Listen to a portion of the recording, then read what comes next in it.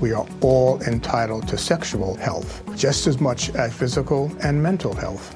We want to make it easier for folks to find resources. However they engage with us, there's no wrong door. So it's important that people are able to get access to care that is affirming. Talking about what their sex life is, about their concerns, and to make sure they're healthy. Do it for them.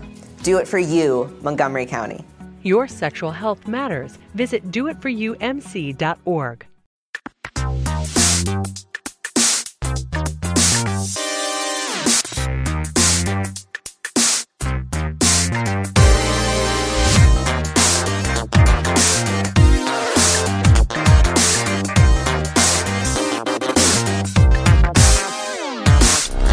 Saudações a todos e bem-vindos a mais uma edição do Notícias da Nave Mãe, podcast do Overloader, no qual a gente comenta as principais notícias da indústria dos videogames.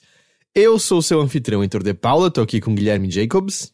Opa, mais uma semaninha com notícias que a gente esperava há muitos meses se confirmando, meu caro Heitor. É verdade, e chegaram assim sem pompa nenhuma, né, só meio toque. Do jeito que tinha que ser, não podia ser de nenhuma outra maneira. Como é que tá aí? Aí tá frio pra cacete também? Não, aqui tá normal, na verdade, os últimos dias eu não tenho muito pra reclamar, não. Aqui tá batendo, 23 graus, 24, 23 de manhãzinha e 24 durante o dia. Uhum. Às vezes um pouco mais calor, mas, assim, pra mim tá bem tranquilo. Entendi. Nossa, eu tô dormindo com 3 cobertores às vezes. Nossa. Eu virei o velho que não gosta mais de frio, aparentemente. Eu tô, sonhando com uma brisa quentinha, assim, no fim da tarde, que eu posso andar, assim, camisa e só de chinelo em casa. Entendi. O que eu vou te falar, assim, óbvio que tem uma hora aqui de tarde, quando o sol tá forte, que fica mais calor, mas, assim, nos horários mais de sair, tá bem tranquilo. Agora, uma coisa, assim, tem chovido o mundo, assim. Ah, é? E às vezes chove o mundo em dias que amanhecem perfeitamente ensolarados. Sei. É bem imprevisível. O pessoal sai de casa hoje, basicamente assim, você tem que decidir se você vai sair. Você tem que encontrar uma roupa preparada pra tudo, entendeu? Entendi. Então... Mas você tá bem no geral? Eu tô bem, cara. Tô bem, tô tranquilo. Eu vi que você curtiu o novo Homem-Aranha. Ah, eu gostei. Foi divertido. Não é, assim, o melhor filme da Marvel, nem é o melhor filme do Homem-Aranha, mas eu me diverti. Tem a Zendaya, que eu confesso que está virando uma espécie de celebrity crush pra mim, que eu gosto muito dela. Ela não é muito nova? Não, ela tem, ela é 1 ano mais nova que eu. Ah, você é novo, eu esqueço desse detalhe às vezes. Você tem que lembrar, cara! Sim, porque seria esquisito pra mim, mas... Okay. Não, pra mim tá de boa. Apesar que eu achava que, como é o nome do Tom Holland? Quantos anos eles têm? Eu achei que eles tinham, 17, 18 anos. Não, ele tem, uns 20, eu acho. Ah, bom, mesma coisa. Ele tem 23 e ela também, na verdade, ela tem 22, vai fazer 23. Então... Ela faz aniversário 3 dias antes do meu, então dá pra gente fazer uma festa juntos, se ela quiser. Isso é a coisa mais triste que eu já ouvi você falar. A Beyoncé faz aniversário no mesmo dia que eu. Também pode fazer uma festa junto, mas aí eu acho mais difícil. Quanto de altura você acha que a Beyoncé tem? De cabeça eu vou chutar que ela tem, 1,85, ela tem que ser alta. Então, eu tinha visto uma lista de alturas recentemente, e ela tem 1,70. É mesmo? Então eu lembro que eu olhei e meio que... Porque a Beyoncé tem a mesma altura que eu? Porque, eu não sei, né, quando você olha pra Beyoncé e você vê os shows, você meio... ela tem pelo menos 2,10 metros, né? Porque ela parece sempre uma entidade, ela é uma demigod, né? Uma semideusa andando entre nós. E é não, ela é meio baixinha, na real. Cara, ela tem 1,69. 1,69, ok. Mesma coisa, Uau. vai.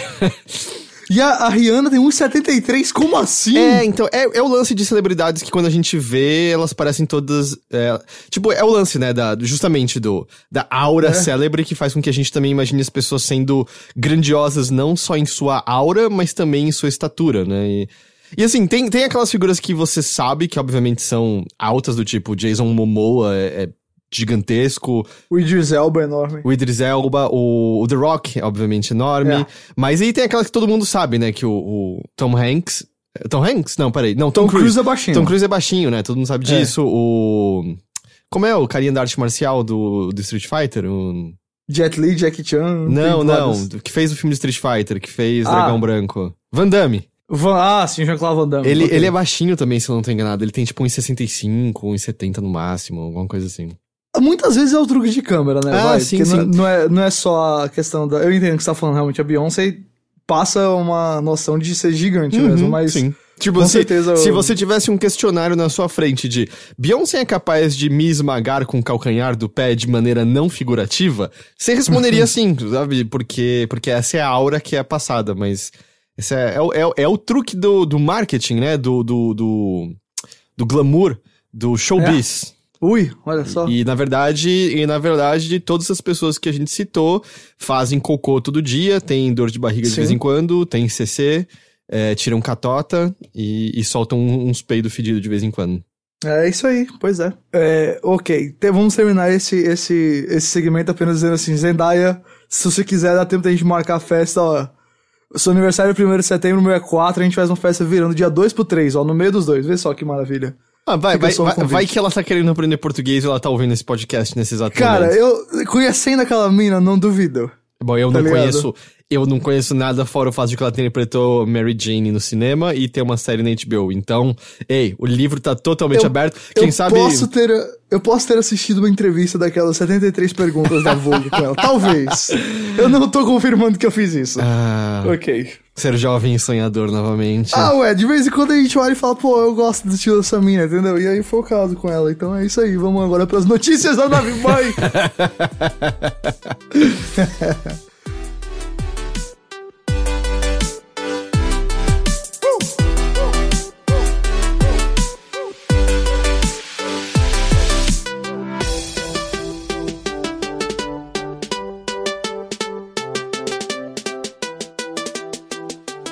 Então vamos lá. Antes da gente entrar num assunto bombástico, eu só queria fazer uma pequena errata. Na verdade, quem errou mais fui eu. É só que quando a gente tava falando de Alan Wake na semana passada, da maneira que eu coloquei, parecia que a IP de Alan Wake era o que estava nas mãos da Remedy novamente. Mas especificamente é os direitos de distribuição dos jogos já existentes. Ok. Que eu acho que foi algo que você deixou claro, eu que deixei confuso. Então, o evento é muito mais em torno do fato de que eles poderiam relançar justamente jogos antigos em novas plataformas do que sobre uma continuação em si. Eu continuo... É bom. Não vou descartar a possibilidade do Alan Wake 2 um dia, mas... É que isso já era possível, entende? Não é... Isso não mudou. Sim, pelo menos sim. Ou melhor, na verdade, eu fui ler várias fontes pra entender exatamente e isso não fica claro. A mensagem que a Remedy passou pros investidores dela é de que elas têm publishing rights, ou seja, direitos de distribuição. Nada é dito sobre exatamente coisas de IP, mas eu acho que eles poderiam, mas também existe a chance de que eles poderiam, desde que com autorização da Microsoft. Não vou saber dizer essa parte. Ok, mas eu acho que o principal é justamente a questão dos jogos, né, que já existem. E eu volto a dizer, eu acho que é muito claro pra mim que eles vão lançar aqueles jogos, pelo menos o primeiro em algum lugar. Assim, teve... não vou conseguir citar a fonte, mas no meio disso teve um veículo que entrou em contato com a Remedy que eles disseram, a gente não tem nada pra anunciar e falar agora. Foi o GameSpot, a gente botou na pauta. Foi na GameSpot mesmo, que o foco é Control, é isso. Depois que Control sair, aí talvez eles pensem em outras coisas, mas agora o foco é 100% Control. Até porque daqui a o quê? 3, 4 semanas sai Control, né? Então... Por aí, no máximo 5 semanas, acho que é finalzinho de agosto, mas agosto desse ano tá estranhamente interessante, tô achando. É um agosto de bom gosto. Basicamente, olha aí um trocadilho que o nosso querido Heitor de Paula fez. Eu fiz letras, né? Eu sou um mestre de todas as 26 delas e também, às vezes, das palavras que elas formam. Tem o Metal Wolf Chaos no dia 6. Nossa, eu lembro do anúncio que foi no ano passado, retrasada, né? Retrasada? Porque já teve esse ano, é verdade. E eles mostraram coisas desde então, eu acho que eu pessoalmente não vi nada do jogo desde então. Teve um trailer de gameplay e teve mais coisa na E3 desse ano. E pareceu interessante? Eu quero jogar. Eu acho que vai ser muito idiota ele, mas eu quero jogar sabendo disso. Aí tem ele dia 6, aí tem o episódio novo lá do Life is Strange. Aí o resto do mês é meio parado, mas aí o final do mês é que é meio lotado. Tem o episódio 4 do Life is Strange 2, dia 22 de agosto. Aniversário da minha irmã. Aí dia 27 tem o Ancestors, que é o jogo lá do Patrice Desilets, do Assassin's Creed. Esse aí eu não boto fé nenhuma, cara. Nenhuma. No mesmo dia tem o Control e no mesmo dia tem o World of Warcraft Classic. E aí no dia 30 tem Astral Chain, Blair Witch e Dark Pictures Man of Medan. Então é um finalzinho de mês bem interessante. Sim. Verdade. Não que tenha assim um jogo gigante no meio, mas eu acho que são vários jogos que podem ser curiosos. E a gente já falou isso tantas vezes, mas é cada vez menos sobre jogos gigantes e jogos sobre médio porte pra grande e às vezes pequenos, né? Eu vou te falar, eu tô cautelosamente achando que o Control tem chance de ser uma das melhores experiências desse ano, se a gente vê aquela Remedy que acerta muito no single player, sabe? E, sei lá, o Remedy já foi assim... Eu não joguei o Quantum Break, mas o Alan Wake adorei, sabe? Então... Enfim, eu tô animado pra jogar algo novo deles. Mas bem, entrando então na notícia que de fato chegou hoje de manhã de surpresa num vídeo, né, solto ali pela Nintendo. E num press release até pra gente, pelo que eu entendi, até gente que tem conta da Nintendo recebeu esse anúncio. Mas lembra que eu tinha mencionado já, né, que não é a primeira vez que eles anunciam basicamente hardware com press release. Foi basicamente o mesmo tipo de anúncio que o 2DS na época. E o 3DS também em si. Mas o Nintendo Switch Lite, o modelo menor, mais barato e mais portátil do Switch, foi anunciado. Vamos lá, Ghost, quais são os detalhes dele, os specs? Bom, o novo Switch, né, o Switch Lite, não é bem uma nova versão do Switch, mas é uma versão mais econômica, mais barata. Ele tem tela de 5.5 polegadas HD, não é Full HD, 1080p, apenas 720p. Esse já não é o caso do Switch atual? Eu acho que eu não tenho certeza. Eu acho que o Switch atual é 720 e aí ele faz um output 1080 quando tá na base. Tá bom, então é isso. Mas a tela dele é 5.5 também? Ele é menorzinho, né, o Switch Lite. Ok. Ele não tem vídeo output, então não tem saída de vídeo, e não pode ser conectado na dock, e também não tem Joy-Con removíveis, nem o HD Rumble, né, aquela vibração avançada que ele tem. Nem Rumble em alta definição, nem Rumble em pequena definição. Não tem Rumble nenhum. Rumble, Também não vai funcionar com o Nintendo Labo. E isso significa que alguns jogos, como o Anti-Switch, não vão funcionar nele, a não ser que você compre ou tenha Joy-Cons adicionais já removidos, né? Ou seja, o Labo também poderia funcionar dessa maneira, né? E que o lance é que com o Switch Lite, como você não pode remover os Joy-Cons, não dá pra, vamos dizer, com a caixa que você compra na loja, chegar em casa e ter acesso. Mas ainda dá. Porque é engraçado, né? Eles fazem a distinção específica de jogos que só são compatíveis com o modo portátil. Mas é engraçado que eles fazem uma distinção entre o que seria a modalidade de você botar o pezinho no Switch. Como se, cara, você põe qualquer coisa atrás do Switch e ele fica de pé. Então é meio... É compatível desde que você tenha os acessórios específicos. Eu acho que o único jogo que não tem como funcionar de maneira nenhuma, eu acho que é o Mario Party. O Anti-Switch vai ter vários minigames dele que não vão funcionar, mesmo... quer dizer... Não, com o Joy-Con separado... É verdade, eu tava pensando no Rumble, mas o Rumble é no Joy-Con, então é verdade. Eu acho que o Mario Party é o único que não funciona de jeito nenhum. Por quê? O que é que tem nele que não... Porque ele faz uma distinção entre jogos na tela e jogos na maneira portátil, eu acho... E ele também tinha umas coisas específicas que você tinha que botar uma tela do lado da outra em alguns minigames, lembra disso? Você faz... se eu não me engano, é isso. Bom... Não me cite nisso, eu não joguei esse Mario Party. Eu tenho certeza que isso aí vai ser descoberto com mais detalhes em breve. A bateria dele dura 20 a 30% mais do que a normal, até pela tela menor, né? Deve gastar menos bateria. Não tem Rumble, enfim. Ele tem um D-pad novo, que aparentemente é melhor do que o do original.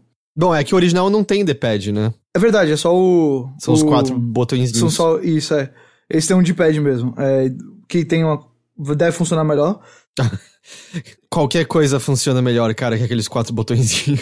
Como eu odeio aquilo. O Wi-Fi, Bluetooth e NFC continuam. Armazenamento interno, assim como do Switch normal, é de 32 GB com espaço para cartão microSD. Tudo o exterior igual, né? dele... isso aí não muda. O exterior dele é feito de um plástico matê, segundo o pessoal do Cinet. E pelo que eles testaram, acaba sendo um console mais firme, melhor de segurar, porque você não tem a possibilidade dos Joy-Cons se moverem do lado, justamente onde você segura. Que bate com o lance de ser voltado mais pra criança um pouco, né? Exato. Assim, muita gente resolve isso com uma capinha pro Switch, né? Eu mesmo com a minha não sinto muito esse problema, mas eu sei que já houve casos de gente sentindo isso. Comigo eu nunca senti, mas eu jogo muito pouco no modo portátil, né? Então... Bom, eu basicamente só jogo no modo portátil, então eu senti mais isso. Ele sai dia 20 de setembro agora nos Estados Unidos, por $200, o valor do Switch normal é 300, ele vai ser 200. Vão ter 3 cores iniciais, cinza, amarelo e turquesa, e tem uma edição especial do Pokémon Sword and Shield planejada para ser lançada junto com ele lá em novembro. Eu acho que faz total sentido você anunciar e lançar ele agora, porque eu acho que o importante é que esse negócio esteja no mercado antes do Pokémon lançar. E ainda esse pacote é meio... tá aqui, o meu filho, ele quer muito Pokémon, já compra o pacotinho lá, e esse daí é o que vai durar mais, né? Ele vai ser mais resistente, então... Exato, e ele pode ser o começo de uma coisa nova pro Switch, porque assim, algumas coisas relacionadas ao Switch, mas não diretamente relacionadas ao Switch Lite em si, foram também anunciadas ou comentadas pela Nintendo hoje, com entrevistas e coisas do tipo. Por exemplo, o Doug Bowser, o presidente da Nintendo of America, disse que a Nintendo tá trabalhando sim numa forma de transferir seus dados entre os Switches, então se você comprar um console novo, né, transferir... Isso já não tinha saído numa atualização? Eu lembro da gente comentar isso. Bom, eu não entendi basicamente, olha, eu só sei mais ou menos o que tava na matéria lá da CNET, que foi o que eu li. Talvez tenha uma coisa específica que não tá sendo transferida ainda, eu não sei, talvez seja uma forma mais prática de fazer isso, que eles não explicaram ainda. Confesso que eu não sei, foi meio que o que saiu. Mas o mais interessante do que saiu hoje, na verdade, é porque a gente vem ouvindo há muito tempo a ideia de que existiam outros modelos do Switch em desenvolvimento, né? Um modelo Lite, vamos dizer, e um modelo Pro, que seria um Switch mais potente. A Nintendo, com o anúncio do Switch Lite, disse que esse é o primeiro lançamento de uma família de dispositivos do Switch. Uma família de hardware, uma família Switch, né, de coisas. Então é possível que o outro modelo, o Switch Pro, realmente exista e esteja a caminho.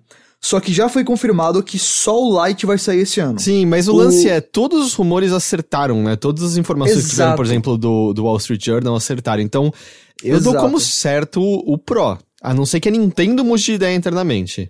Exatamente, eu acho que é só o que pode mudar, porque na minha cabeça a gente vai ver um Switch Pro saindo ano que vem, meio que garantido agora, sabe?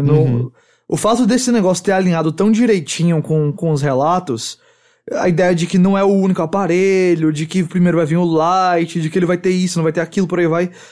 É aquela coisa, bicho, todos os caminhos estão apontando pra existência realmente de um Switch mais potente ano que vem, né? Que teria tela melhor, eu suponho que esse D-pad também no meio, enfim. A única coisa que eu realmente achei que seria é que ele não viria com a base, mas que ele ainda poderia se conectar com uma base que você porventura tivesse em casa e você poderia jogar justamente com Joy-Con separados. Eu não entendo por que não tem isso nele. Bom, eu imagino que encarece um pouco o produto, né? Mas será que é um encarecimento assim grande o suficiente para justificar essa ausência? Deve ser, né? Porque não botaram, mas sei lá. Não tô dizendo assim, vender ele com a dock, mas só ter a entradinha pra você botar na dock, eu achava que ia ser tranquilo. Mas... eu não sei dizer. Assim, pode ser que seja isso, pode ser também que a mensagem em torno do aparelho ficasse mais complicada, entre ali é portátil, mas não é portátil. Porque eu achei engraçado a reação de certas pessoas que eu vi de uma maneira extremamente negativa, assim, desde umas pessoas, nossa, não gostei, não achei nem um pouco interessante. E tudo bem, o Switch original não vai deixar de existir. É meio que uma outra alternativa. Você mesmo falou, eu jogo quase tudo portátil. Pra você parece que faria muito sentido se você não tivesse o Switch até agora.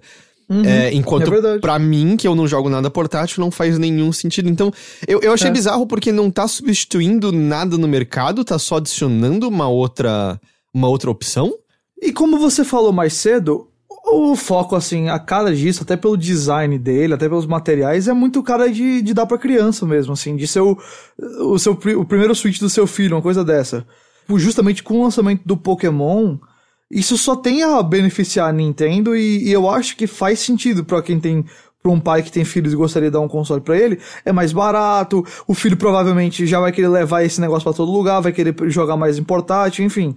Eu acho que assim, a galera que tá vendo isso aí como, sei lá, uma substituição do Switch normal, não dá pra ser, né, bicho? Realmente é um negócio alternativo, é pra quem prefere esse ou pra quem não tem condição de comprar o outro. Então... Como um complemento pro que já existe, eu acho que ele é um bom produto, mas, óbvio, não é um produto empolgante, mas é um complemento. E assim, o valor de 200 como valor base é muito mais dentro de uma faixa que pode ser uma compra de impulso do que 300.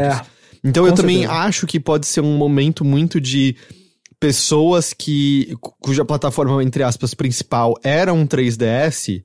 Agora é a hora que elas vão e compram o Nintendo Switch. Porque esse é o que vai substituir, de fato, o 3DS que eles possuíam, entende? E imagina, por exemplo, quando a gente estiver, sei lá, na época de promoções do ano, esse negócio vai aparecer por $150 nos lugares lá. É um valor bem baixo. Muito. E aí você pode me dizer, não, mas aí o preço tá baixando. Mas a Nintendo não vai se importar tanto, porque vai significar mais gente comprando o jogo, que é justamente onde a gente já comentou, que é onde vem mais dinheiro. E você tem Pokémon, você tem já Marios que existem dentro da plataforma.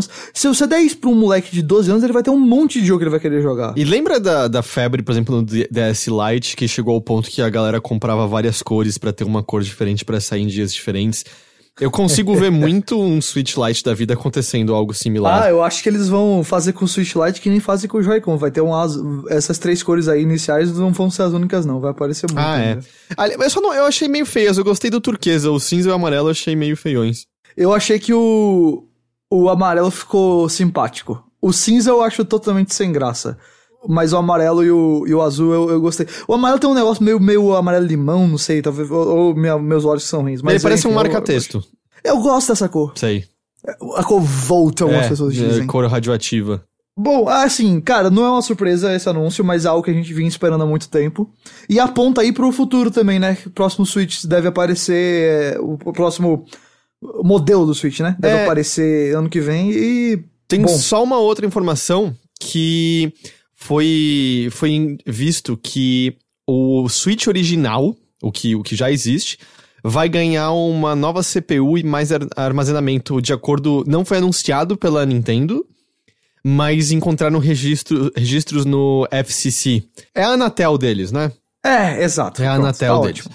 E dos Estados Unidos, no caso. E que a Nintendo submeteu um tipo de documento que chama Class 2 Permission Change, que é uma autorização para você alterar um aparelho que já existe, mas sem você precisar certificar ele inteiramente de novo. Ok. E aí, o lance pelos dados que pegaram, essa alteração é justamente de uma CPU diferente e de um armazenamento também diferente. Isso aí, não é o Pro.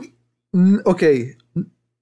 Seria realmente, assim, um Switch 1.5. É uma revisão de hardware como acontece, né? Como, sei lá, acho que aconteceu com todos os consoles, basicamente. Pode ser que tenha a ver com, é mais barato botar essa CPU aqui agora, então tá reduzindo o custo de produção do Switch, aumenta a margem de lucro. Seria o equivalente, por exemplo, ao PS4 ganhando a versão Slim com 1 TB de HD. Então, não tanto, porque nisso é uma mudança física do negócio. É mais equivalente a quando o Xbox 360 tinha a versão Jasper e a não Jasper. Que é só dentro que tá mudando. Tá bom, isso sempre aconteceu, sabe? Que é meio... a gente tá produzindo isso aqui dessa maneira. A gente consegue fazer meio que o mesmo output, só que de uma maneira mais barata. Então, a parte interna do console muda, mas não é uma grande mudança como um PS2 Slim, um PS3 Slim, um PS4 Slim, como o próprio Xbox 360, né? Teve aquele primeiro modelo, depois ele teve aquele branco e depois teve aquele final que parece um tórax puxando o ar pra dentro.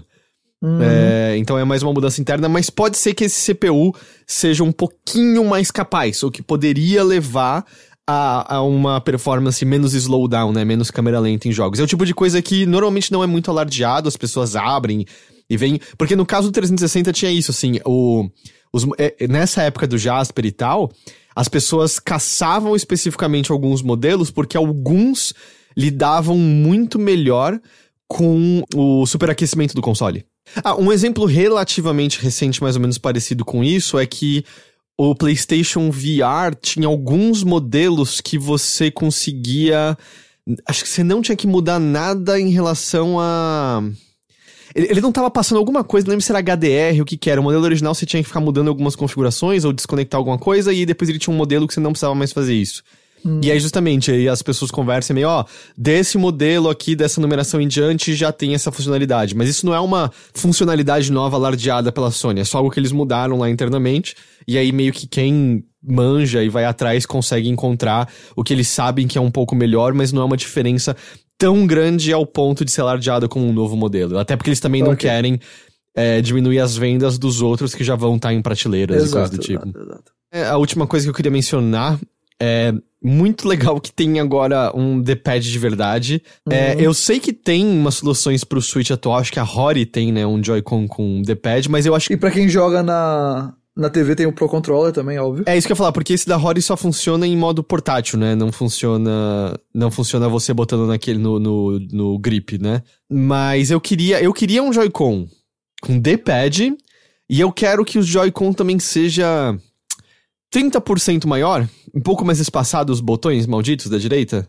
Eu acho que isso aí são coisas que a gente pode ver no Pro, sabe? Eu acho que o Pro vai ser o Pro vai ser o Switch que todo mundo vai olhar e falar, putz, será que eu mesmo tendo um não quero ter outro, sabe? Óbvio que a situação financeira o preço dele aqui é outra história, mas falando assim, no mundo onde tudo é igual, sabe?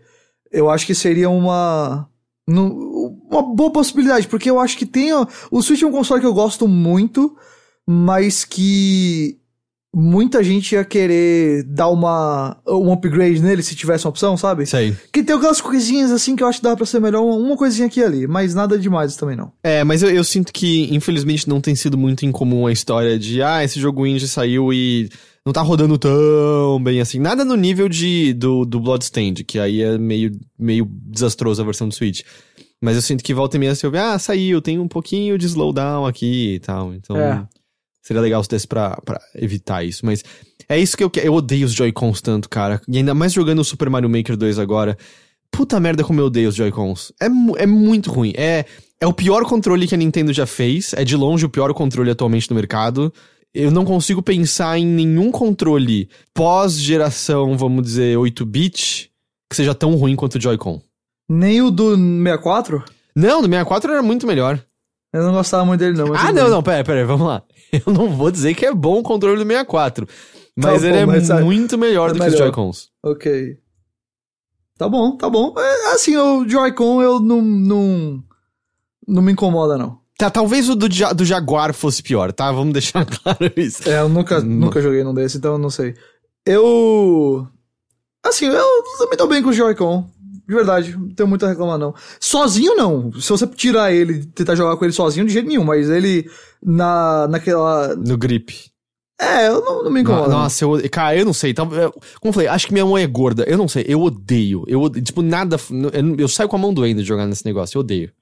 Olha, quando eu comprei meu Switch, eu comprei um starter kit pra ele, que vinha com umas capinhas de silicone pro Joy-Con. Isso aí. Então eu vou deixar isso claro. Eu sempre joguei com elas. Elas, além de deixar um pouquinho mais grosso, elas deixam mais... Tem um espacinho pra um grip, sabe? Não é tão reto, tem tem um design um pouco mais... Eu sempre erro essa palavra, ergonômico? Como é que eu posso dizer? Não sei. E aí eu não sei se é por isso, mas eu nunca me incomodei muito com o Joy-Con. Eu sei que muita gente se incomoda, mas eu me dou bem com ele. Ghost. Oi. Uou, breaking news. E é muito importante, tá? Manda. Belle Delfine, sabe? A criadora de conteúdo que estava vendendo água do banho dela. Infelizmente eu sei. Eu acho a história mais engraçada do que qualquer coisa. E se tem gente que quer comprar, tudo bem. Ela... Não tem, tudo bem. Isso é... Não, mas lá, continua. Eu não vejo problema se adultos e com dinheiro sobrando querem comprar a água do banho dela. Eu não... Não é um crime nem nada, mas não... Mas vai, eu não tô aqui pra julgar o fetiche nem o gosto das pessoas. Não existe kink shaming nesse podcast. Ela agora tá vendendo basicamente um container inteiro da água do banho dela. Meu Deus do céu. Vai lá e compra, miserável. Não, eu não tenho fetiche pela água do banho das outras pessoas. Eu não tenho fetiche por nenhum tipo de água que tenha passado ou saído do corpo de alguém. Você viu um rolê que tem gente que aparentemente tá tendo herpes nos lábios? Mas isso é fake. Eu queria tanto que fosse de verdade, eu ia rir demais. É fake. Tá bom, ok. Essa história, olha... Ela vendeu xixi dela depois? É real ou não? Eu não sei, eu prefiro não saber. Olha, tem algumas horas que a gente descobre algumas histórias, e eu olho pra essas histórias e falo, esse é o século XXI. Isso é o que daqui a 100 anos vão estudar sobre a gente, sabe? Vai ser isso daqui. Se há uma demanda no mercado, alguém tem que suprir. Bicho. Pelo visto é isso mesmo. Falando em demanda em mercado, existe uma demanda pra mais Pokémon, então vamos falar de Pokémon antes de... porque aquele Pokémon Chantilly não te traz nada de horrível e sujo à mente, né? Não, é completamente inocente a porra do Pokémon Chantilly. Respeita o Alcremie, tá bom? Cara, o negócio já nasceu, assim, mais dentro da regra 34 do que fora dela. Ele é um Pokémon creme. Exato, é um Pokémon creme. Exatamente, ele é um bolinho. Olha, o podcast hoje começou muito bem, só queria dizer isso. Mas entrando agora na notícia aqui, antes que o Heitor vá falar sobre mais algum creme, um trailer novo de Pokémon Sword and Shield foi divulgado pela Nintendo e mais informações do jogo foram confirmadas. A primeira delas, Heitor, você sabe que tem o Dynamax no Pokémon Sword and Shield. Dynamax deixa os Pokémon grandes, certo? Verdade. E mais fortes e dura, tipo, um turno numa batalha, ou é 2 turnos, não é mais não. E depois ele volta ao normal, você só pode usar uma vez na batalha, nem todo Pokémon, nem toda batalha pode ter isso daí. São condições bem específicas. Ou seja, o que é o natural se fazer? Inventar uma outra versão disso, que é pra ainda menos Pokémon, que pode acontecer em ainda menos circunstâncias. Que é o Gigantamax, que eles anunciaram agora. É basicamente o seguinte, o Dynamax deixa o Pokémon grande, o Gigantamax deixa ainda maior, e ele só pode ser usado em um seleto grupo de Pokémon. Até agora só os que eles mostraram foram Pokémon da região de Galar, que é onde o jogo se passa. Eu acho que vai ser só isso mesmo, o Gigantamax. E só pode acontecer em situações bem específicas também, como algumas batalhas de ginásio. É muito louco, né? Não é só, essa espécie de Pokémon tem Gigantamax. Pokémon específico dentro daquela espécie que pode ativar o Gigantamax. Pela descrição deles, parece quase como natureza. Exatamente. E aí, um dos destaques do Gigantamax é que além de deixar maior e mais forte, ele vai mudar a aparência do Pokémon também. Esse tem um nome já, chama Mega Evolução. Pois é. Mas eles estão inventando uma coisa diferente. É Dynamax mais Mega Evolução, né? Cada hora... Olha, primeiro foi Mega Evolução, depois foi o Z-Moves, agora é isso, hein? Olha... O Pokémon que foi usado pra mostrar o Gigantamax em ação, um dos foi o Alcremie, que é justamente o Pokémon creme que a gente comentou. É basicamente um bolo com cobertura de chantilly por cima. Não vejo absolutamente nada pra interpretar nisso. Pra mim, o Alcremie é só chantilly. Eu acho que não, eu acho que ele é um bolo, justamente por causa do Gigantamax dele, que transforma ele num bolo de casamento. Mas eu achei que essa era a versão do Gigantamax. Eu tinha a impressão que se eu der um soco no Alcremie, minha mão vai atravessar só um monte de creme. Eu acho que tem um bolo ali embaixo, cara. Porque tem até uns morangozinhos em cima, é muita cara assim de uma cobertura de um bolo. Enfim, né? Um dia a gente descobre, eu acho. Além dele, outros Pokémon como o Corviknight apareceram nesse esquema também. Eu preciso interromper você pra falar uma coisa importante. Fala. Porque eles deram meio que a descrição do Alcremie. E eles disseram que é de fato um Pokémon delicioso. Meu Deus. Que confeiteiros ao redor do mundo de Pokémon almejam ter como companheiro pra usarem em receitas. Eu não inventei nada disso. É porque tem um rolê de que ele solta... Ele é delicioso, mas te deixa confuso. Então, é porque lascou agora, porque a sua piada de quinta série vai acontecer com muita força agora, porque se eu não me engano tem uma história que ele solta o creme como um ataque. Então, e aí acho que é delicioso, mas deixa confuso. Eu acho que o creme causa confusão. E aí os caras jogam isso num bolo e fica gostoso. Bom. Então, eu não tô zoando. Parte da lore é que os confeiteiros do mundo de Pokémon usam o creme pra cozinhar. Eu lembrei. É verdade, eu lembrei E não disso. é um absurdo comer Pokémon. No desenho animado tinha eles comendo Magikarpas. Não.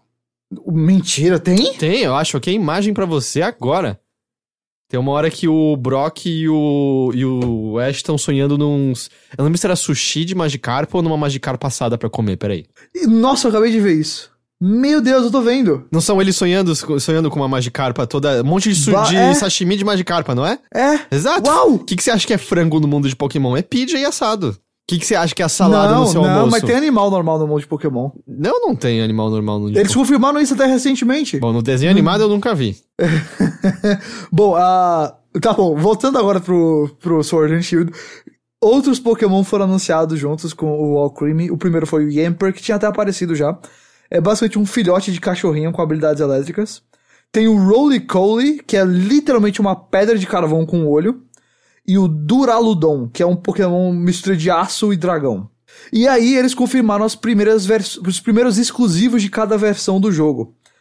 Os Pokémon exclusivos anunciados por enquanto são o Larvitar, que eu sei que muita gente gosta por causa justamente da última evolução dele. Ele é o Tyranitar ou não? É o Tyranitar, exatamente. Ele é como se fosse o Dragonite de um certo Pokémon, não é? De alguma outra versão de Pokémon. Ele é tipo o sucessor do Dragonite em outra região, meio que isso. Então eu acho que ele vai pesar bastante. O Larvitar e o Gumi é o outro que é exclusivo do Shield. O Deino e o Jangmo são do Sword. Mas além disso, o jogo vai ter líderes de ginásio diferentes em algumas cidades. E alguns deles serão exclusivos em cada versão do jogo. Eu acho que isso é uma novidade. Eu acho que isso não tinha acontecido até hoje não, mas eu posso estar enganado porque eu passei muitas gerações de Pokémon sem jogar. No Sword, você vai ter a Bia, B-E-A, Bia, Ela é uma treinadora de Pokémon de luta, e ela vai estar numa das cidades, e aí nessa mesma cidade, no Shield, vai ser Alistair, que é um mestre de fantasmas, Pokémon fantasma. Então... Olha, claramente o Shield tá muito mais interessante do que o Sword. É verdade. Eu acho que tá. Até agora o Shield tá ganhando pra mim, porque o Larvitar pra mim já é um peso, e agora o líder... E fantasma é muito mais legal que lutador. Pois é, exato, a mesma coisa. Concordo 100%. Então até agora tamo no hashtag Team Shield, eu também tô nesse esquema. Ok, é isso, cara, de Pokémon que saiu hoje. Ok. E... Agora só tem uma coisa, o lendário do Sword é mais legal, eu acho. O cachorro do Dark Souls, né? Pois é. Eu gostei bastante da Juba escudo lá do outro. Eu também, só porque eu me lembro muito o lobo lá do Dark Souls e eu fico com vontade de jogar. Esses daí já são confirmados que eles são exclusivos de diferentes? Porque era bem normal o Pokémon ter vários lendários que você pega em todos. Não. Normalmente o que acontece, se eu não me engano, posso estar enganado aqui, mas me digam aí, vai vir muita errata de Pokémon semana que vem, meu Deus do céu. Pelo que eu entendo, você pode pegar os dois, só que normalmente um é mais fácil, um acaba sendo parte da história e o outro é meio que endgame, tá ligado? Tem que farmar e ficar mais forte pra pegar. Eu acho que vai ser uma coisa dessa. Porque assim, a minha base já tá muito antiquada, mas por exemplo, a capa do Silver era Lugia, a do Gold era Ho-Oh, mas você podia pegar os dois em ambos. Então, eu tô pensando justamente nisso, porque a última vez que eu joguei o Heart Soul, o Heart Gold e o Soul Silver, e se eu não me engano, você podia pegar os dois, mas um meio que fazia parte da história, ou vinha antes e o nível dele era mais baixo, e o outro era meio que um negócio pós-zerar, e aí era mais difícil. Então eu acho que vai ser esse esquema. Duvido que eles sejam exclusivos. Mas eu acho que vai dar pra pegar os dois em cada um deles, sim. Beleza, então isso é Pokémon. O jogo tá parecendo tão doce quanto um mau crime, né? Uau.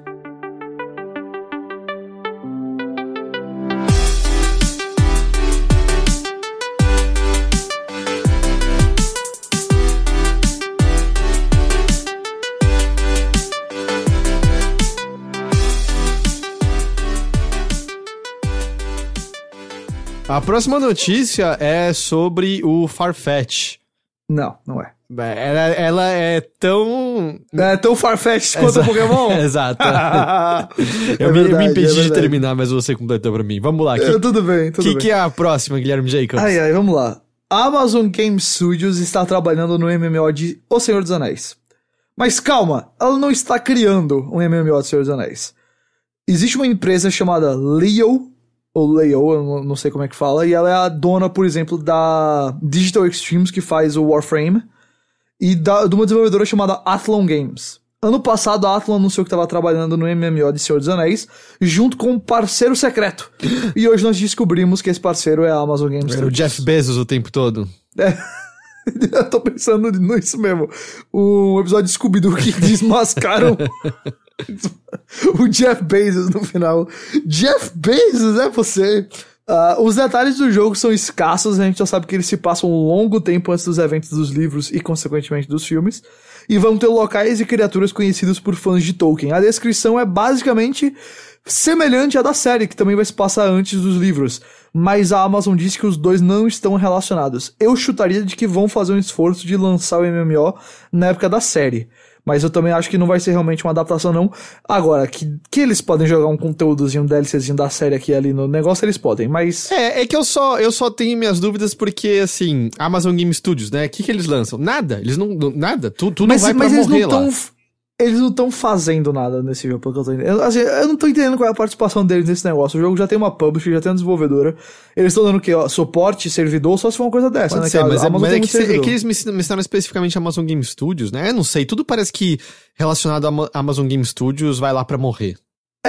Eles estão desenvolvendo lá um MMO, que é o New World, né? Mas só Deus sabe se isso vai acontecer um dia. É 2019, como assim tem novos MMOs? Pois é. Olha, vê só. Esse MMO de Senhor dos Anéis... Eu tenho seríssimas dúvidas. Não é o primeiro MMO de Senhor dos Anéis que vai existir. E eu tenho seríssimas dúvidas do quanto ele vai conseguir ser relevante. Sei. Hoje em dia, sabe? Eu acho que essa notícia a gente colocou aqui, e essa notícia fez as voltas hoje muito mais porque é a Amazon e Senhor dos Anéis. E a gente sabe que eles estão fazendo a série, você acaba...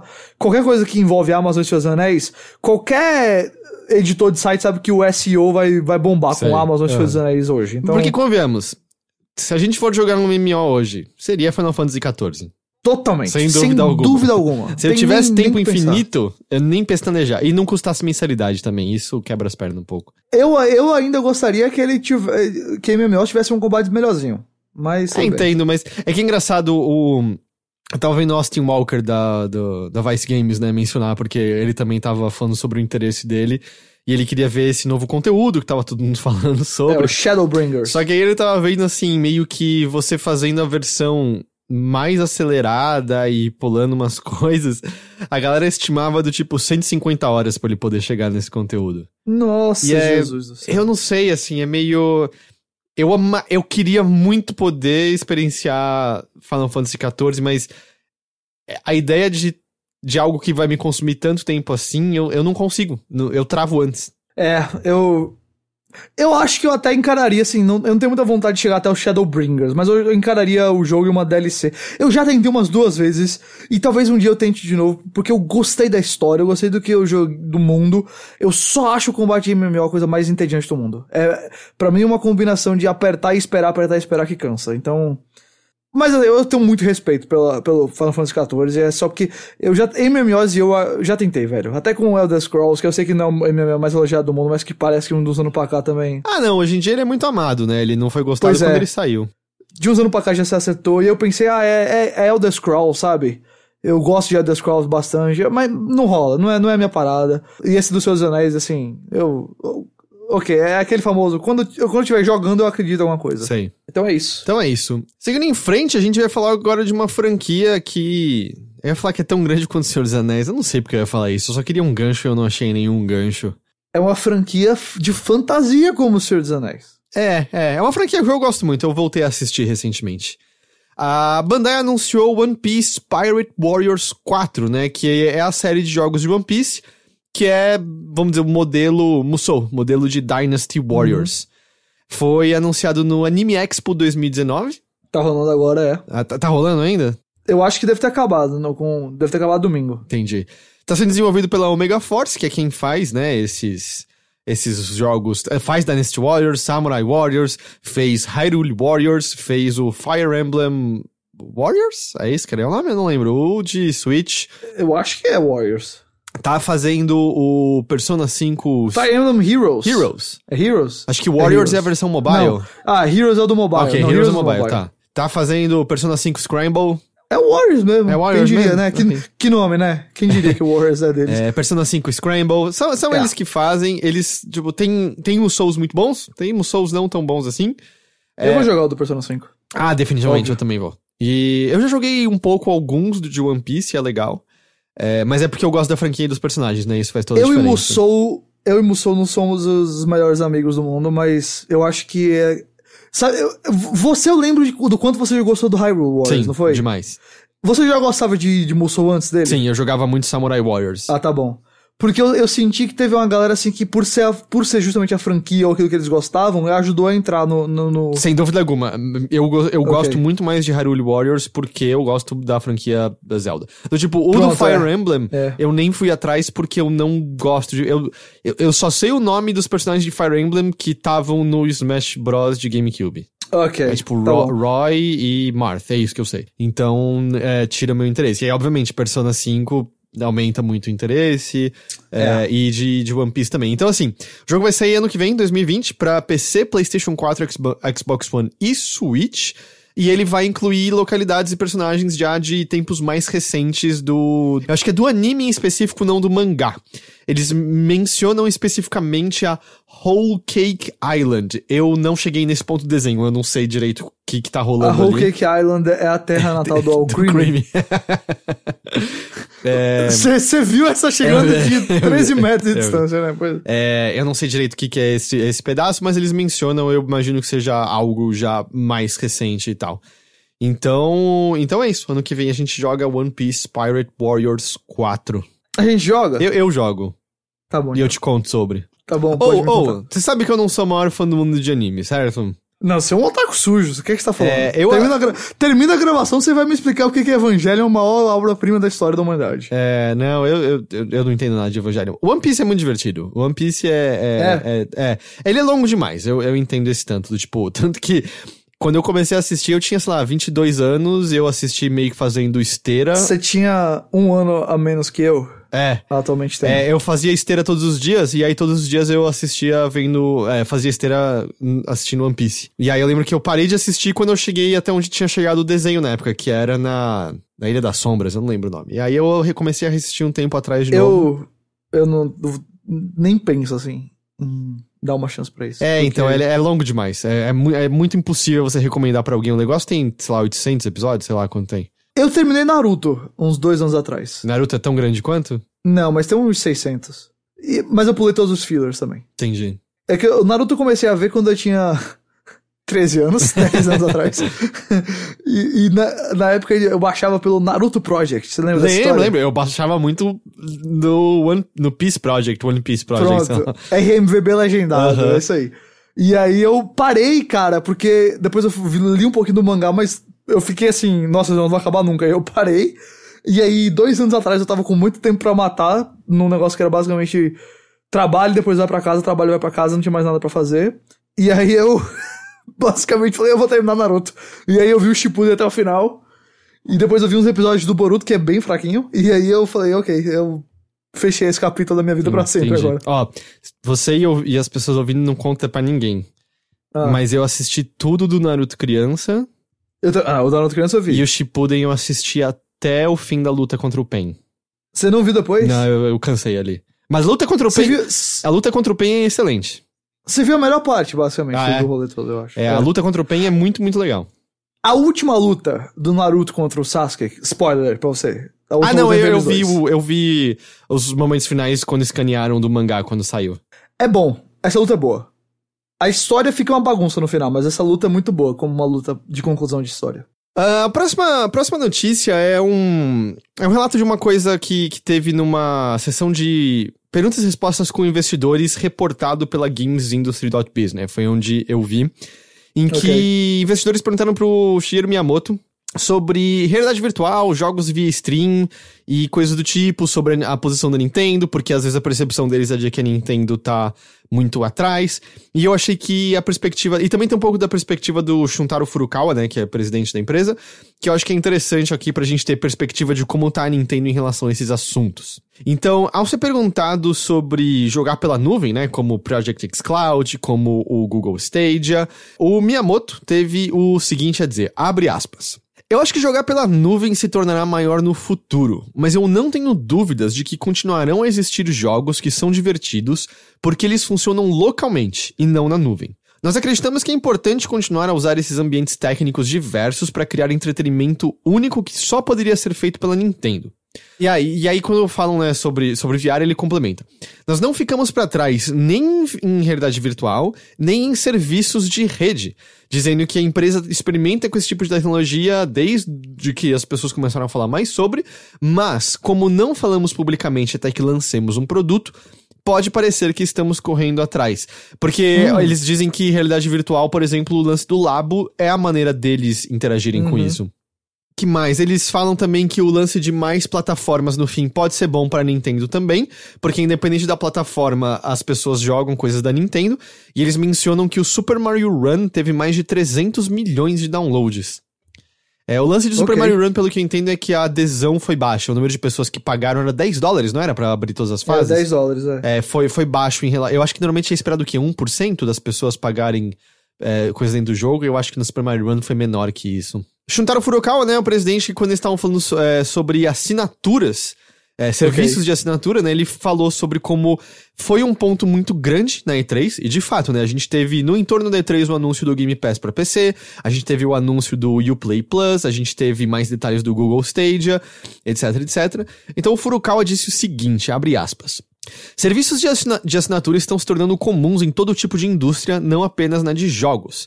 Ele menciona em seguida que o serviço da Nintendo oferece os jogos de NES e que eles estão com 10 milhões de assinantes atualmente. Em abril era 9,8 milhões.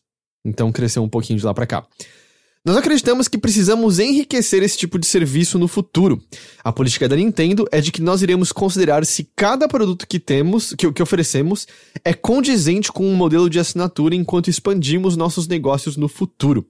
Eles não disseram nada sobre especificamente sobre como isso seria engordar, né? Como seria melhorar o serviço, como enriquecer, mas a primeira coisa que vem à mente é o quê? Botar jogo de Super Nintendo, talvez, no Switch. Pois é. Jogos clássicos aparecendo no Switch com serviço pra jogos clássicos, algo desse tipo. Aliás, vou até puxar, bem tava óbvio. nas rápidas e curtas, mas na semana que vem, no dia 17 de julho, vai entrar no catálogo de jogos de NES, né, pra assinantes do Switch Online.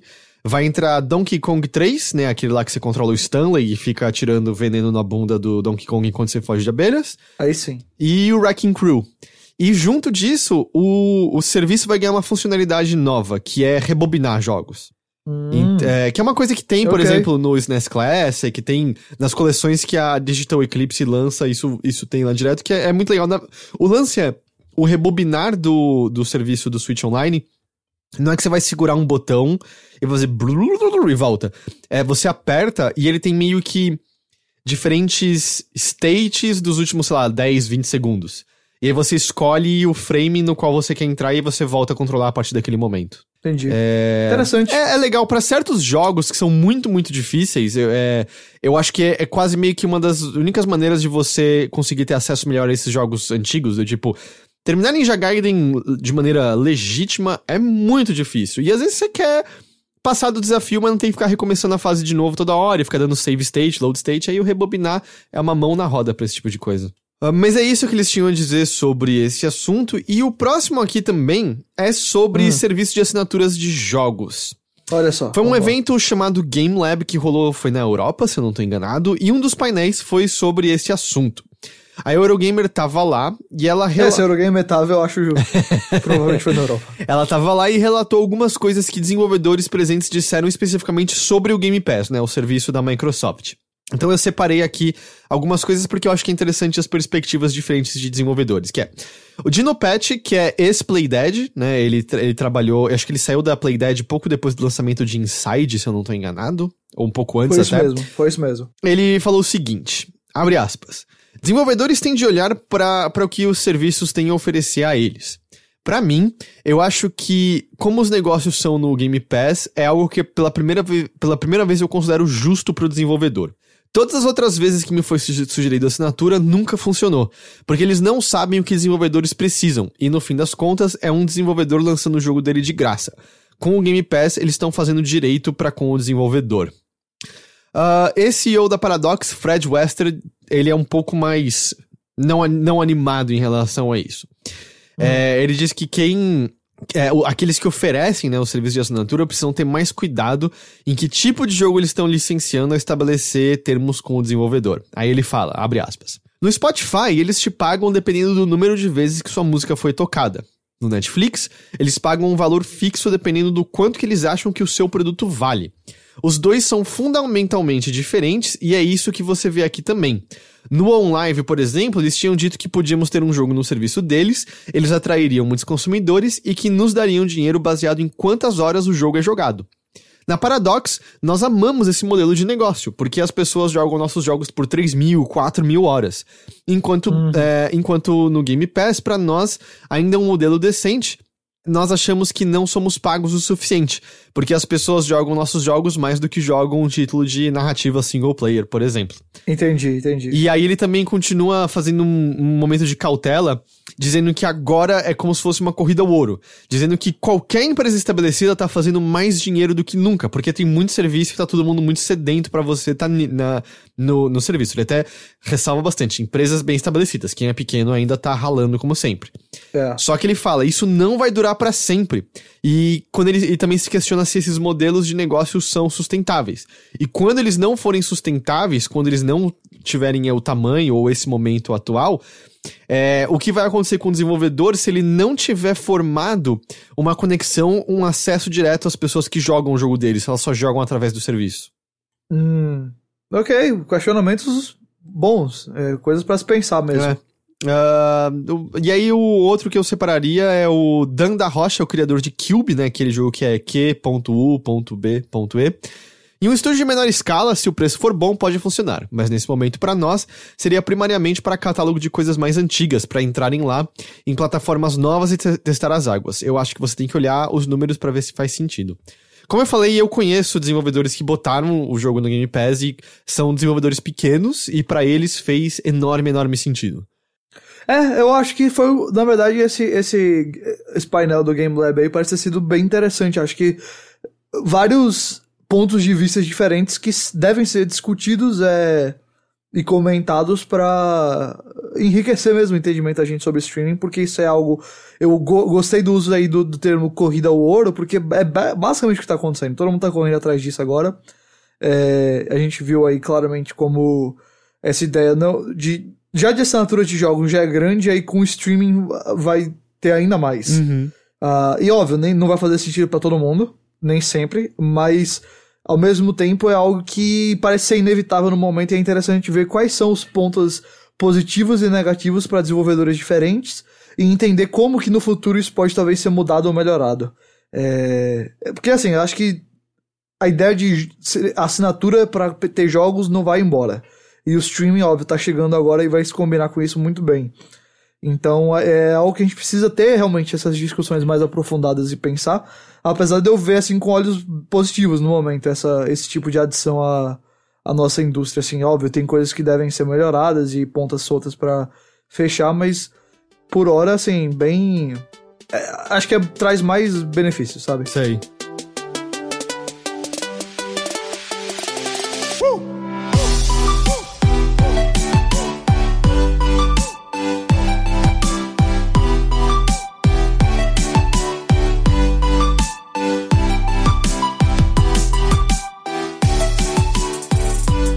Cuphead vai ganhar uma série animada na Netflix chamada The Cuphead Show. Essa é uma notícia que, quando saiu, eu falei, é claro. É claro. Os criadores do jogo, né, o Chad e Jared Moldenhauer, né, os irmãos, eles são produtores executivos, assim como Dave Wasson, que fez uns curtas do Mickey Mouse, é uma série animada mais recente do Mickey Mouse, e Cosmo Sigurdsson, que... ele é produtor executivo desse novo desenho animado da vida moderna de Roku, Static Cling, que era pra ter saído... Cosmo Sigurdsson é um nome excelente. Que era pra ter saído, mas aí acabou não saindo, deu um problema e tal, e aí vai sair ainda, acho que pela Netflix, justamente. Eles não falaram muito, assim, a nota de imprensa dizia o seguinte: essa comédia, conduzida pelos seus personagens, segue as desventuras do impulsivo Cuphead e do cauteloso, porém facilmente convencido Mugman. Através de suas várias desventuras pelo seu surreal lar, né, das ilhas de Inkwell, eles sempre ajudarão um ao outro. Ok. Né? Não tem muita informação não, mas é o tipo de coisa que a gente sabe mais ou menos o que esperar, né? Vai ser uma série com certeza com a mesma pegada de animação que tem no jogo. Então, não vai ser exatamente, porque a do jogo é detalhada demais pra ser... Eu acho que vai ser mais na... Porque o próprio cartaz já mesma estética do jogo. Então, eu não sei, viu? Você viu o cartaz? O traço é já completamente diferente. Lembra muito mais esse Mickey Mouse Shorts, que são esses curtas do Mickey Mouse e do Dave Wasson. Cadê? Deixa eu ver o post desse negócio. Eu tô vendo aqui o que você tá falando do post, mas eu não sei. Eu acho que na hora que a gente...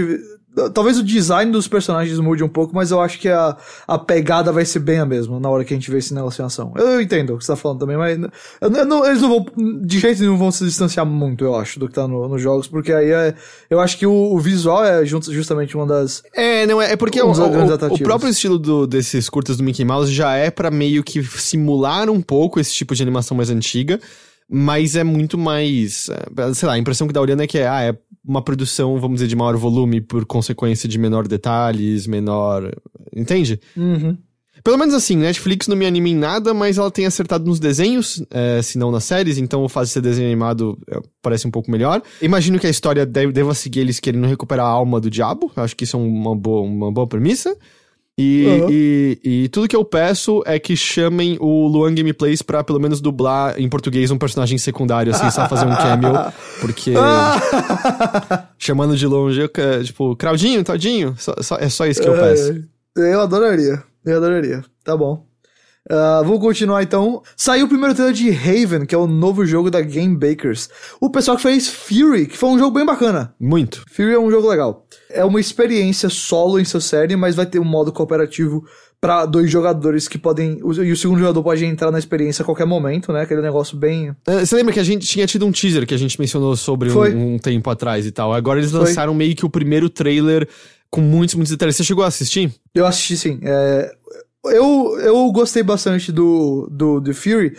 E o tipo de coisa que eles estão botando nele parece o tipo de coisa que eu gosto. E assim, o elevator pitch, né? Aquela frasezinha assim pra você vender o jogo que eles botaram. Assim, é meio que...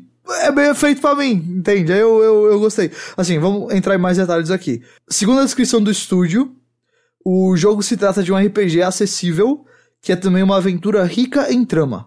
Há escolhas em diálogos que podem ter grandes consequências, e eles descrevem ele como o filho nascido do amor entre Journey e Persona, ou seja, 2 dos jogos que eu mais gosto no mundo. E eu acho até, eles falam bastante sobre acessível, porque Fury é maravilhoso, mas na dificuldade padrão dele ele é bem desafiador. Pois é. Exato. E aí esse aí me parece meio eles dizendo, não é na pegada do nosso antigo jogo, esse aqui é meio que pra todo mundo conseguir chegar ao fim. Persona, eu imagino que traz aqui a ideia justamente do RPG, com escolhas de diálogo e relacionamentos. E o Journey, eu acho que tá muito nessa questão justamente do cooperativo meio que interligado com a experiência solo. Além do fato de que a sua locomoção lembra muito Journey deslizando sobre as areias. É verdade. Né? Assim, eu acho legal que eles estão fazendo uma coisa diferente também, sabe? Não é só Fury 2 ou Sucessor Espiritual de Fury. Eu achei o diretor aí. criativo, né, Emeric Toa, ou Toa, já que eles são franceses, deve ser Emeric Toa, né? O que ele fala me parece... Eu sempre gosto quando você fala francês, Heitor. O que ele fala é bem real e, vamos dizer, a premissa dele é bem real e soa interessante, que é: nós tentamos fazer um jogo que você nunca experienciou antes, a história de um casal lutando por sua liberdade em um relacionamento estabelecido. O que o amor é depois que você passou da fase inicial de sedução, quando você pode ser você mesmo com outra pessoa. Eu não acho que isso tenha sido feito muito em videogames. E é real, né? Normalmente, quando a questão de relacionamento tá em jogos, é muito sobre a conquista, porque conquista é uma coisa que, pelo menos me parece, mais facilmente traduzida em mecânicas do que simplesmente amor estabelecido. Dar a resposta certa, encontrar o presente certo, essas coisas. Tipo, que me vem à cabeça de jogos que retrataram o amor já estabelecido e como é a vida depois, me vem Uncharted 4. Sabe, o jantar e coisas do tipo. E me vem à cabeça também o Bayek do Assassin's Creed Origins. Que quando os momentos que você encontra... Eu não terminei, eu não vi tudo, mas... É porque não são muitos momentos que ele passa lá com a esposa. Mas eu lembro que os momentos com a esposa, o que me pegou e que eu gostei era meio que naturalidade entre os dois. O fato de que eles podiam ser muito confortáveis, o fato de, tipo... o conforto até, sabe, na questão de eles se pegarem, não ter meio que rodeios pra isso e coisas assim. Eu me lembro de gostar como o casal era escrito ali. E porque mesmo coisas como Persona, né? Persona, independente de ser amizade ou você definir quem vai ser sua namorada lá no final, é meio... É sempre sobre conquista, é sempre sobre fazer as pessoas gostarem mais de você. Makoto Best Girl. Então soa legal um jogo estabelecer isso. No trailer a gente consegue ver, né, um pouco de seleção de diálogos e como um reage ao outro. E aí também a gente consegue ver um pouco de combate que... A estrutura dele lembra como um combate de jogo de RPG japonês, mas eles mencionam que você pode usar os 2 personagens ao mesmo tempo, né? Você tem 2 seleções de menu, eu presumo que se você estiver jogando sozinho, você vai selecionar os botões de face e o outro no D-pad, mas aparentemente você vai ter decisões táticas entre mandar os 2 atacarem ao mesmo tempo, ou quem sabe e deixa o outro guardado caso você precise da ação dele pra alguma coisa, quem sabe tem alguma forma de combo, alguma coisa assim. É bacana, eu acho que tá sendo tá soando bem interessante esse jogo, as coisas que eles estão colocando nele. Não tem data de lançamento ou previsão de lançamento ainda, mas por enquanto ele tá saindo pra PC, PS4 e Switch, mas as plataformas ainda não estão, assim, 100% definidas. O que eu leio com isso talvez saia no PlayStation 5 e no próximo Xbox. Pois é, exato. Mas, parece bacana, cara. Esse foi um jogo que depois que eu vi, o teaser, óbvio, não mostrava muito. E aí, quando você vê o trailer e você entende mais o jogo, você acha que é natural você olhar e falar, parece mais legal mesmo. Aliás, quem quiser ir atrás, Haven se escreve Haven. Não é Raven de corvo, né? Outra é Haven de local seguro. Bacana mesmo. Vamos lá. Aparentemente, a Playdead que nós já até comentamos sobre o ex-membro da Playdead hoje aqui, que é a desenvolvedora dos excelentes Limbo e Inside, tem divulgado secretamente imagens do seu novo jogo através de listagens de vagas, olha só. Essas coisas foram notadas em locais como o Resetter há alguns meses, mas houve uma leva mais recente. A gente não tem uma data assim, exata de quando que essas listagens apareceram pela primeira vez. O pessoal começou a notar mais recentemente, mas pode ser que esteja já há um tempinho lá. E também não dá pra saber a ordem que elas foram divulgadas, mas aparentemente a Playdead está lançando aí coisinhas do próximo jogo deles por embaixo dos nossos narizes. Então, e aí, você chegou a ver as imagens? Algumas. Ela, tipo, lembra, não exatamente esteticamente, mas você olha e fala, lembra um jogo que a Playdead faria, entende? Exato, não tem muito segredo. A impressão que dá é que ainda, pode ser totalmente errado, mas a impressão que dá é que ainda vai ser um jogo mais de exploração 2D mesmo, tem uma... eu acho que sim. Tem uma coisa assim, bem de um ambiente vazio e meio desolado. Você lembra que eles soltaram até um teaserzinho desse jogo muito tempo atrás, né? Que era o molequinho com um foguete, coisa dessa. Então, assim, naquele teaser já tinha uma pegada parecida com essa... E eu acho que essas imagens só reforçaram. Só que tem uma cara, assim, mais... Eu não sei se eu quero usar a palavra realista aqui, mas as cores e o fundo parece ser menos cartunesco. Até as dimensões do personagem que estão ali são um pouquinho mais reais, apesar de que os outros são crianças, então naturalmente o corpo é menor, a cabeça é maior, enfim. Mas tem uma carinha assim um pouco mais refinada, ele. E eu tô achando que não vai se passar talvez na Terra, ou seja, numa Terra diferente, eu não sei, mas enfim, tá aí, tá interessante esse negócio. A Playdead, assim, apesar de ter perdido um dos seus desenvolvedores-chave, ela tá naquela lista assim de o que fizerem eu vou jogar. Sim, depois definitivamente. do Inside, então... o mesmo o Limbo, assim, eu entendo que ele envelheceu já um pouco, mas eu amei ele na sua época. O Limbo eu adorei. Eu joguei ele em várias plataformas, eu recomeçava o Limbo toda hora. É que o Inside, pra mim, foi uma das experiências mais inesquecíveis que eu tive com videogame na minha vida. Aquele jogo, a reta final dele foi um negócio que eu... Quando tem aquele twist? Meu Deus do céu. Nossa. O queixo caiu e não levantou até hoje. Próxima notícia, ela é mais informativa.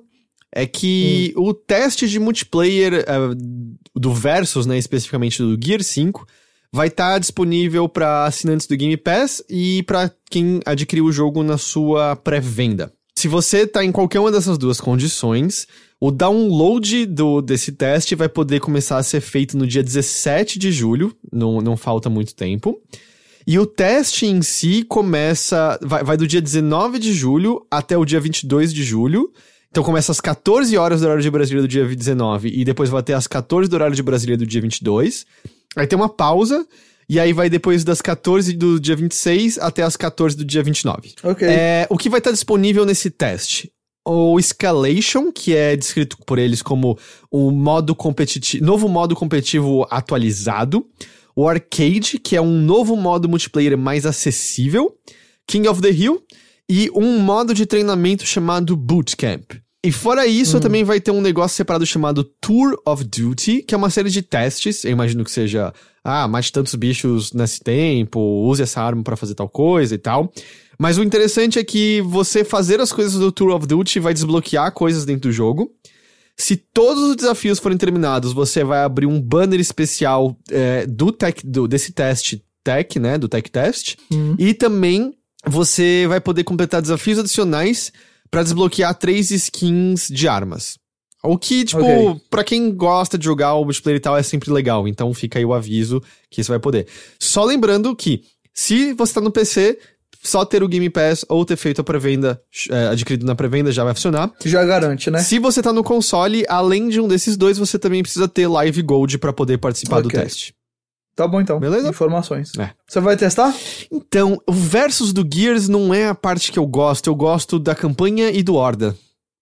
Apesar que a nova modalidade me interessa também. Como é que era o nome? O Escape, né? Exato. O Escape parece bem bacana também. Mas Gears, assim, eu sou ruim num nível que eu não consigo me mexer. PVP do Gears eu também na minha praia. Às vezes esse arcade possa funcionar, mas a real é que, tirando coisas muito específicas como o Apex Legends, que eu ainda nem fui ver como tá a segunda temporada, eu não sou o maior fã do mundo de competitivo, no geral. Entendi. Então são poucos os casos de jogos que eu acabo passando mais tempo com. Tá bom. E a próxima é a nossa última notícia antes das rápidas e curtas. Rápidas e curtas. Que é as novas peripécias da G2A, né? G2A, que é a revendedora de códigos pela internet. Pra quem nunca ouviu o nome dessa revendedora, ela já esteve envolvida em uma série de imbróglios. Pra quem nunca ouviu o nome desse negócio, você é um abençoado. Sua vida tá ótima. Coisas como a Tiny Build já saiu publicamente falando mal deles. É uma empresa de Hong Kong, a G2A. E qual é o lance? Ela revende códigos, como vários sites que existem que você pode comprar o código de Steam, às vezes por um preço menor. O lance é, qualquer um pode botar pra vender, né, o código ali. São indivíduos que vendem ali como naquele marketplace. Acontece que a G2A, tem evidências, tem desenvolvedores que já apontaram isso, tem um monte de gente que já notou, é que chaves vendidas ali são adquiridas com cartões de crédito roubados ou fraudados. Então a pessoa compra, pega um monte de código, coloca esses códigos pra vender ali na G2A. E o que acontece é que aí a fraude de cartão de crédito é percebida e nenhum dinheiro entra pro desenvolvedor, porque as compras são canceladas. Ou pior, às vezes o desenvolvedor que tem que pagar o estorno desse valor. E as chaves são vendidas sem que nenhum desse dinheiro vá pro desenvolvedor, só vá pra pessoa vendendo as chaves. E, além disso, aumenta o número de pessoas que vão atrás do desenvolvedor para ter suporte e coisa do tipo, sendo que eles não contribuíram em nada para a infraestrutura do desenvolvedor. Eu não tô dizendo que todas as revendedoras de código online fazem isso, assim. Pelo que eu entendo, a boa parte delas são legítimas. É a G2A especificamente. Ela já foi, sabe... Já tem muito papo negativo sobre ela, então acho que a gente pode dizer com segurança em relação a ela especificamente. E aí, nessa semana, assim, ela teve uma tempestade linda de relações públicas, que é... A primeira é que ela começou a colocar anúncios patrocinados no Google sobre jogos que estão à venda no serviço dela. Então, se você vai e procura por um jogo no Google, volta e meia, o primeiro resultado que vai aparecer vai ser o jogo à venda na G2A, por um preço inferior ao que você encontraria no Steam da vida, só que com esse dinheiro não indo nada pro desenvolvedor. Então eles estão fazendo ainda com que tenha menos chance da pessoa comprar o jogo numa loja que vai dar dinheiro pro desenvolvedor e neles. Isso chegou ao ponto de que pessoas como o Mike Rose, da No More Robots, aquele que lançou o Hypnospace Outlaw no começo desse ano, ou mesmo o Rami Ismail e outros desenvolvedores dizendo: gente, se você quer jogar meu jogo e você não tem dinheiro e precisa da versão mais barata, eu peço por favor que você pirateie o jogo, pega de torrent. Pois é. Não pega da G2A, para eles é preferível isso. Foi pesado esse, foi pra você ver a seriedade do rolê. E aí, rolou essa merda toda. E aí, a G2A, ela sempre disse, não, isso não é verdade, a gente não faz essas coisas. Eles até disseram que eles vão pagar 10 vezes mais o valor que desenvolvedores perderam, né, com o chargeback do cartão de crédito, né, com o que é estornado a partir deles, das fraudes de cartão, desde que os desenvolvedores provem que isso aconteceu. E a Tiny Build falou, mano, vai dar tanto trabalho coletar informação de tanto que acontece, que isso é basicamente dizer... que nada, sabe? Ninguém vai juntar as provas pra pegar esse valor vezes 10 da G2A. E aí a cereja do bolo é que com toda essa discussão e a imagem deles manchadas, a G2A mandou propostas de publicidade pra 10 veículos diferentes, falando sobre como não existe nenhuma evidência e definitivamente não há como chaves roubadas estarem sendo vendidas no serviço delas. Mas, como todo tipo de forma de propaganda legítima, assim, que acima de qualquer suspeita, a mensagem pedia especificamente que na publicação não fosse mencionado que se tratava de uma publicidade paga. Parece tudo dentro do normal, sabe? Parece tudo tá certo aqui, tudo tá correto. Olha, e ainda por cima, é crime isso, tá? É legislação de países diferentes, mas no próprio Brasil é crime isso. Você não pode fazer uma propaganda sem dizer que ela é propaganda. Você tem que botar, tipo, aquele seu influenciador favorito que faz propaganda sem botar a hashtag ad, ele tá errado. Ele tem que falar que é propaganda. Ele não pode fingir que é um post que saiu de bom grado dele. A G2A é o tipo de coisa que, infelizmente, parece que não vai sumir tão rápido, porque parece que só tem coisa ruim saindo de lá. Só que, infelizmente, eles fazem muita grana. Mas não é a primeira vez que tem uma polêmica e não vai ser a última. E todas as vezes parece que é justamente esse tipo de coisa, shady business, né? Coisa que não devia estar sendo feita, mas que eles fazem porque é o caminho mais fácil, porque é mais fácil você olhar virar o rosto pro outro lado, ou, enfim. É bem assim na área cinza, né, dos negócios. Exato. Né? Então... É aquela coisa, tipo, você deixa passar, sabe? Eles deixam passar tanto, e é muito difícil você imaginar que eles deixam passar na inocência pela quantidade de dinheiro que eles fazem, pelo amor de Deus, né? E aquilo, assim, eu entendo, todo mundo quer gastar menos dinheiro, todo mundo não tem tanto dinheiro disponível assim. De novo, eu não tô dizendo, até onde eu sei, por exemplo, nuvem é totalmente de boa, Greenman Gaming, pelo que eu sei, é totalmente de boa. Não é que você não pode usar esses sites, é só... Não usa o G2A. Eu sei que lá é um pouco mais barato, mas você realmente tá ferrando desenvolvedores no processo. Não usa o G2A. Tenta usar outros revendedores que sejam um pouco mais baratos e tal. Mas às vezes não no nível da G2A, mas não a G2A. É muito suado. E se o desenvolvedor deu a benção, vai piratear, tá ligado? Porque... mas se você tem como pagar num Steam, Não, eu tô dizendo, caso você não possa e a única opção seja o G2A e esses caras deram a autorização, mas... óbvio, prefira os outros lugares, porque... Até pra não recompensar esse tipo de comportamento, sabe? Porque você só vai estar incentivando isso a acontecer mais, e quanto mais isso acontecer, mais desenvolvedores vão se prejudicar com isso, e menos jogos legais vão acabar saindo. Então, não vale a pena, sabe? Eu entendo também, como você falou, mas não vale a pena. E eu acho que com isso a gente chegou ao fim das principais notícias de hoje. Agora tem as rápidas e curtas. Rápidas e curtas. Rapidinhas. Primeira.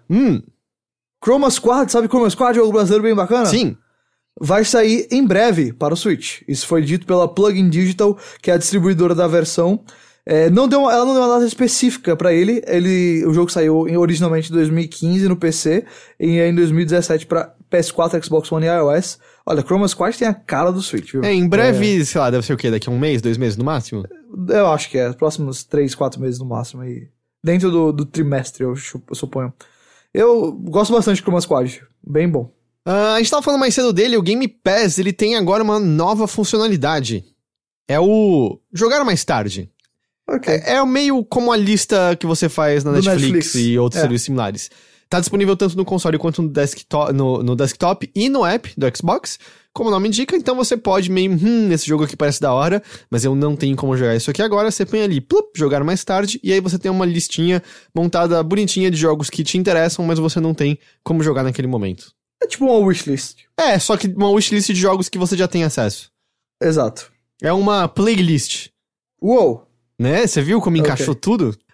Forager, aquele jogo argentino, se eu não tô enganado, né? Saiu pra PC há relativo pouco tempo e foi meio que uma tempestade durante algum tempo no Steam. Um jogo bem legal, muito viciante. Você liga e você não quer parar. Você chegou a jogar? Não, isso ainda não. Ele é da hora. Vai sair pra PlayStation 4 e Switch agora no dia 30 de julho. E em setembro vai ganhar uma edição física, tanto nos Estados Unidos quanto na Europa. É um jogo... Ele ainda vai receber mais atualizações, se não tô enganado. O desenvolvedor queria colocar multiplayer, queria colocar algumas outras coisas que ainda não estavam implementadas, mas é um jogo meio sobre crafting, com meio mini dungeons que você usa itens específicos pra poder resolvê-las. Só que assim, é bem um desses jogos que... eu posso fazer esse novo crafting agora, eu quero pegar esses materiais pra fazer as novas coisas. Tem as novas coisas, agora eu tenho um novo crafting, quero pegar os novos materiais que eu posso colher pra fazer isso aqui. Você fica nesse loop eterno, sabe? Só que ele dura mais ou menos 12, 14 horas, então ele não é terrível com a sua vida. Você vê tudo que tem pra ver meio rapidinho.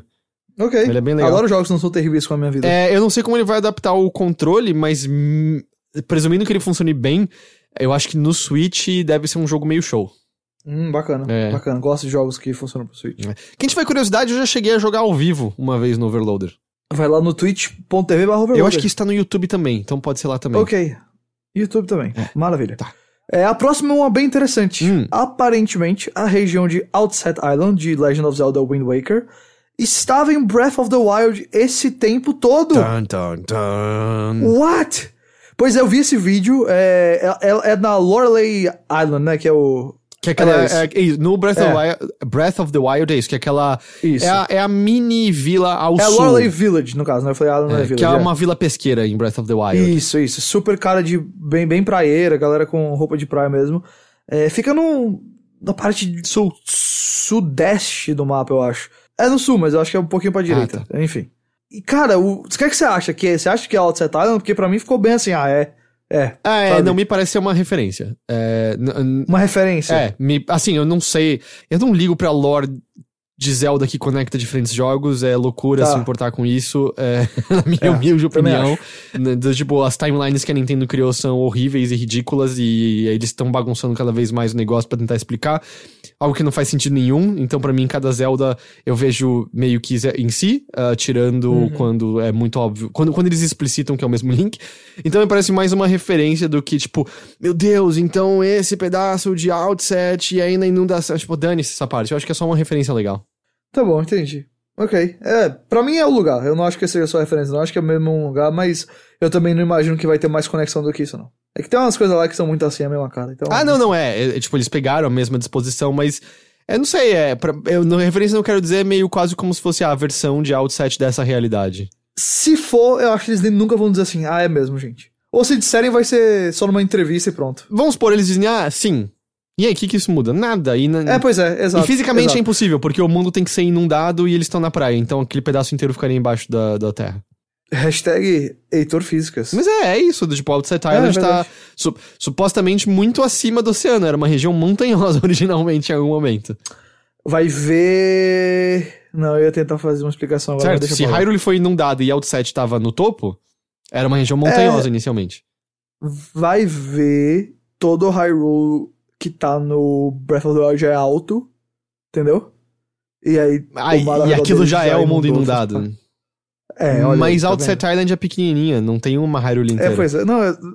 Não vai fazer o menor sentido. Tá, eu e sei. sim Breath of the Wild 2, Meu Deus. naquele subterrâneo, a cratera da terra for meio rachada e alguns pedaços elevados. Achamos a solução. Pronto.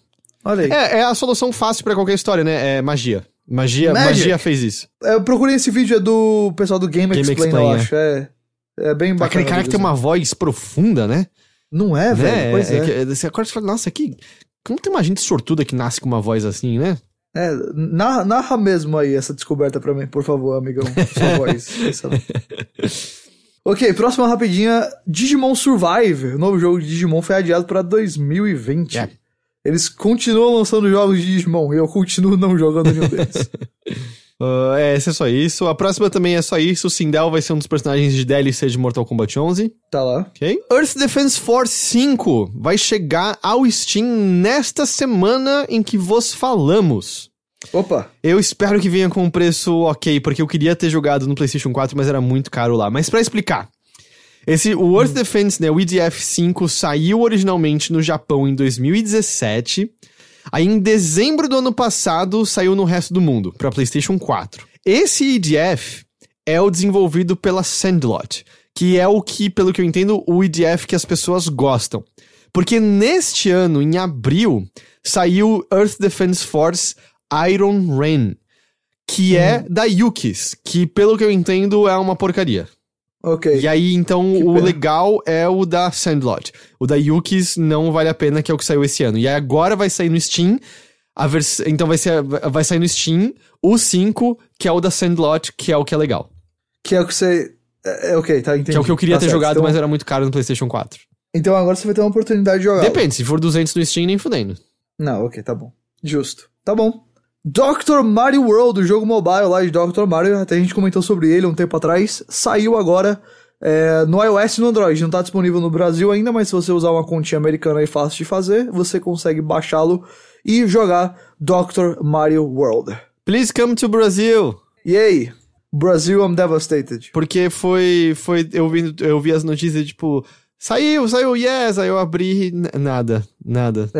Então a gente não tem. Ignorados mais uma vez, deixados de canto, o brasileiro sofre. Não tem Dr. Mario aqui, cara. Quando a gente precisa ir no médico, não tem o Dr. Mario pra nos atender. Eu gostei que o Doug Bowser, ele postou dizendo, óbvio que eu ia escolher esse doutor, e aí ele tá jogando com o Bowser. Ele tá abraçando bem o meme, né? Ah, cara, se você nasce com esse sobrenome, como você não abraçaria?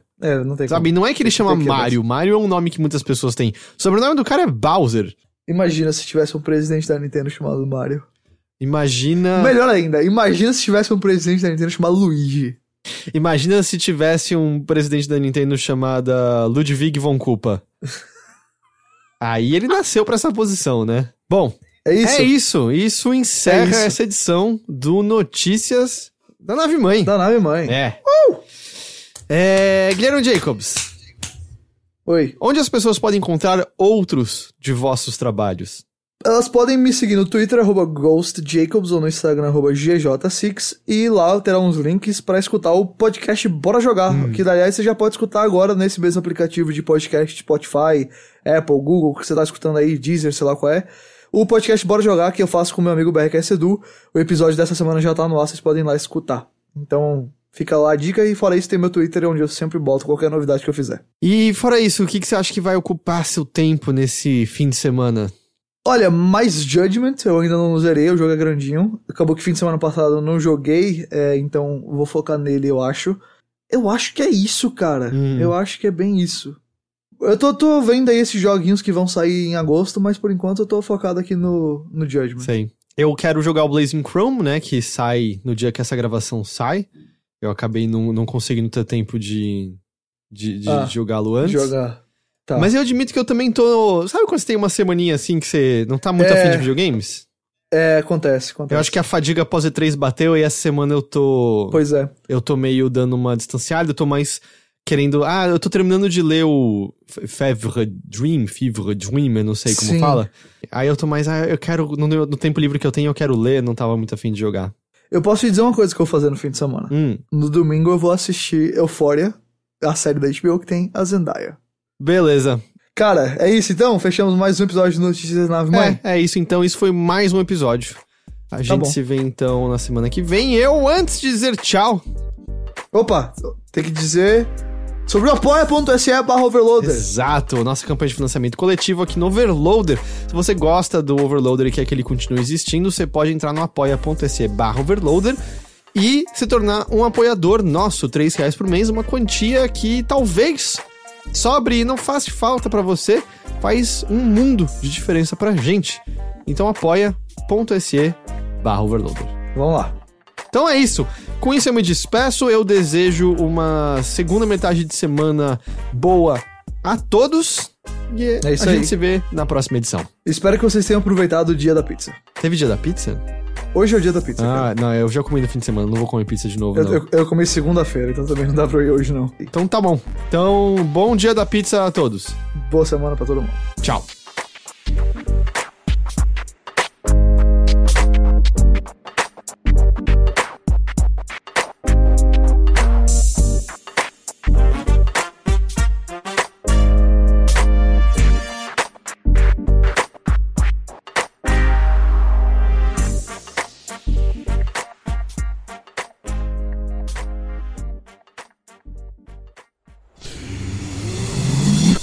Half-Daff.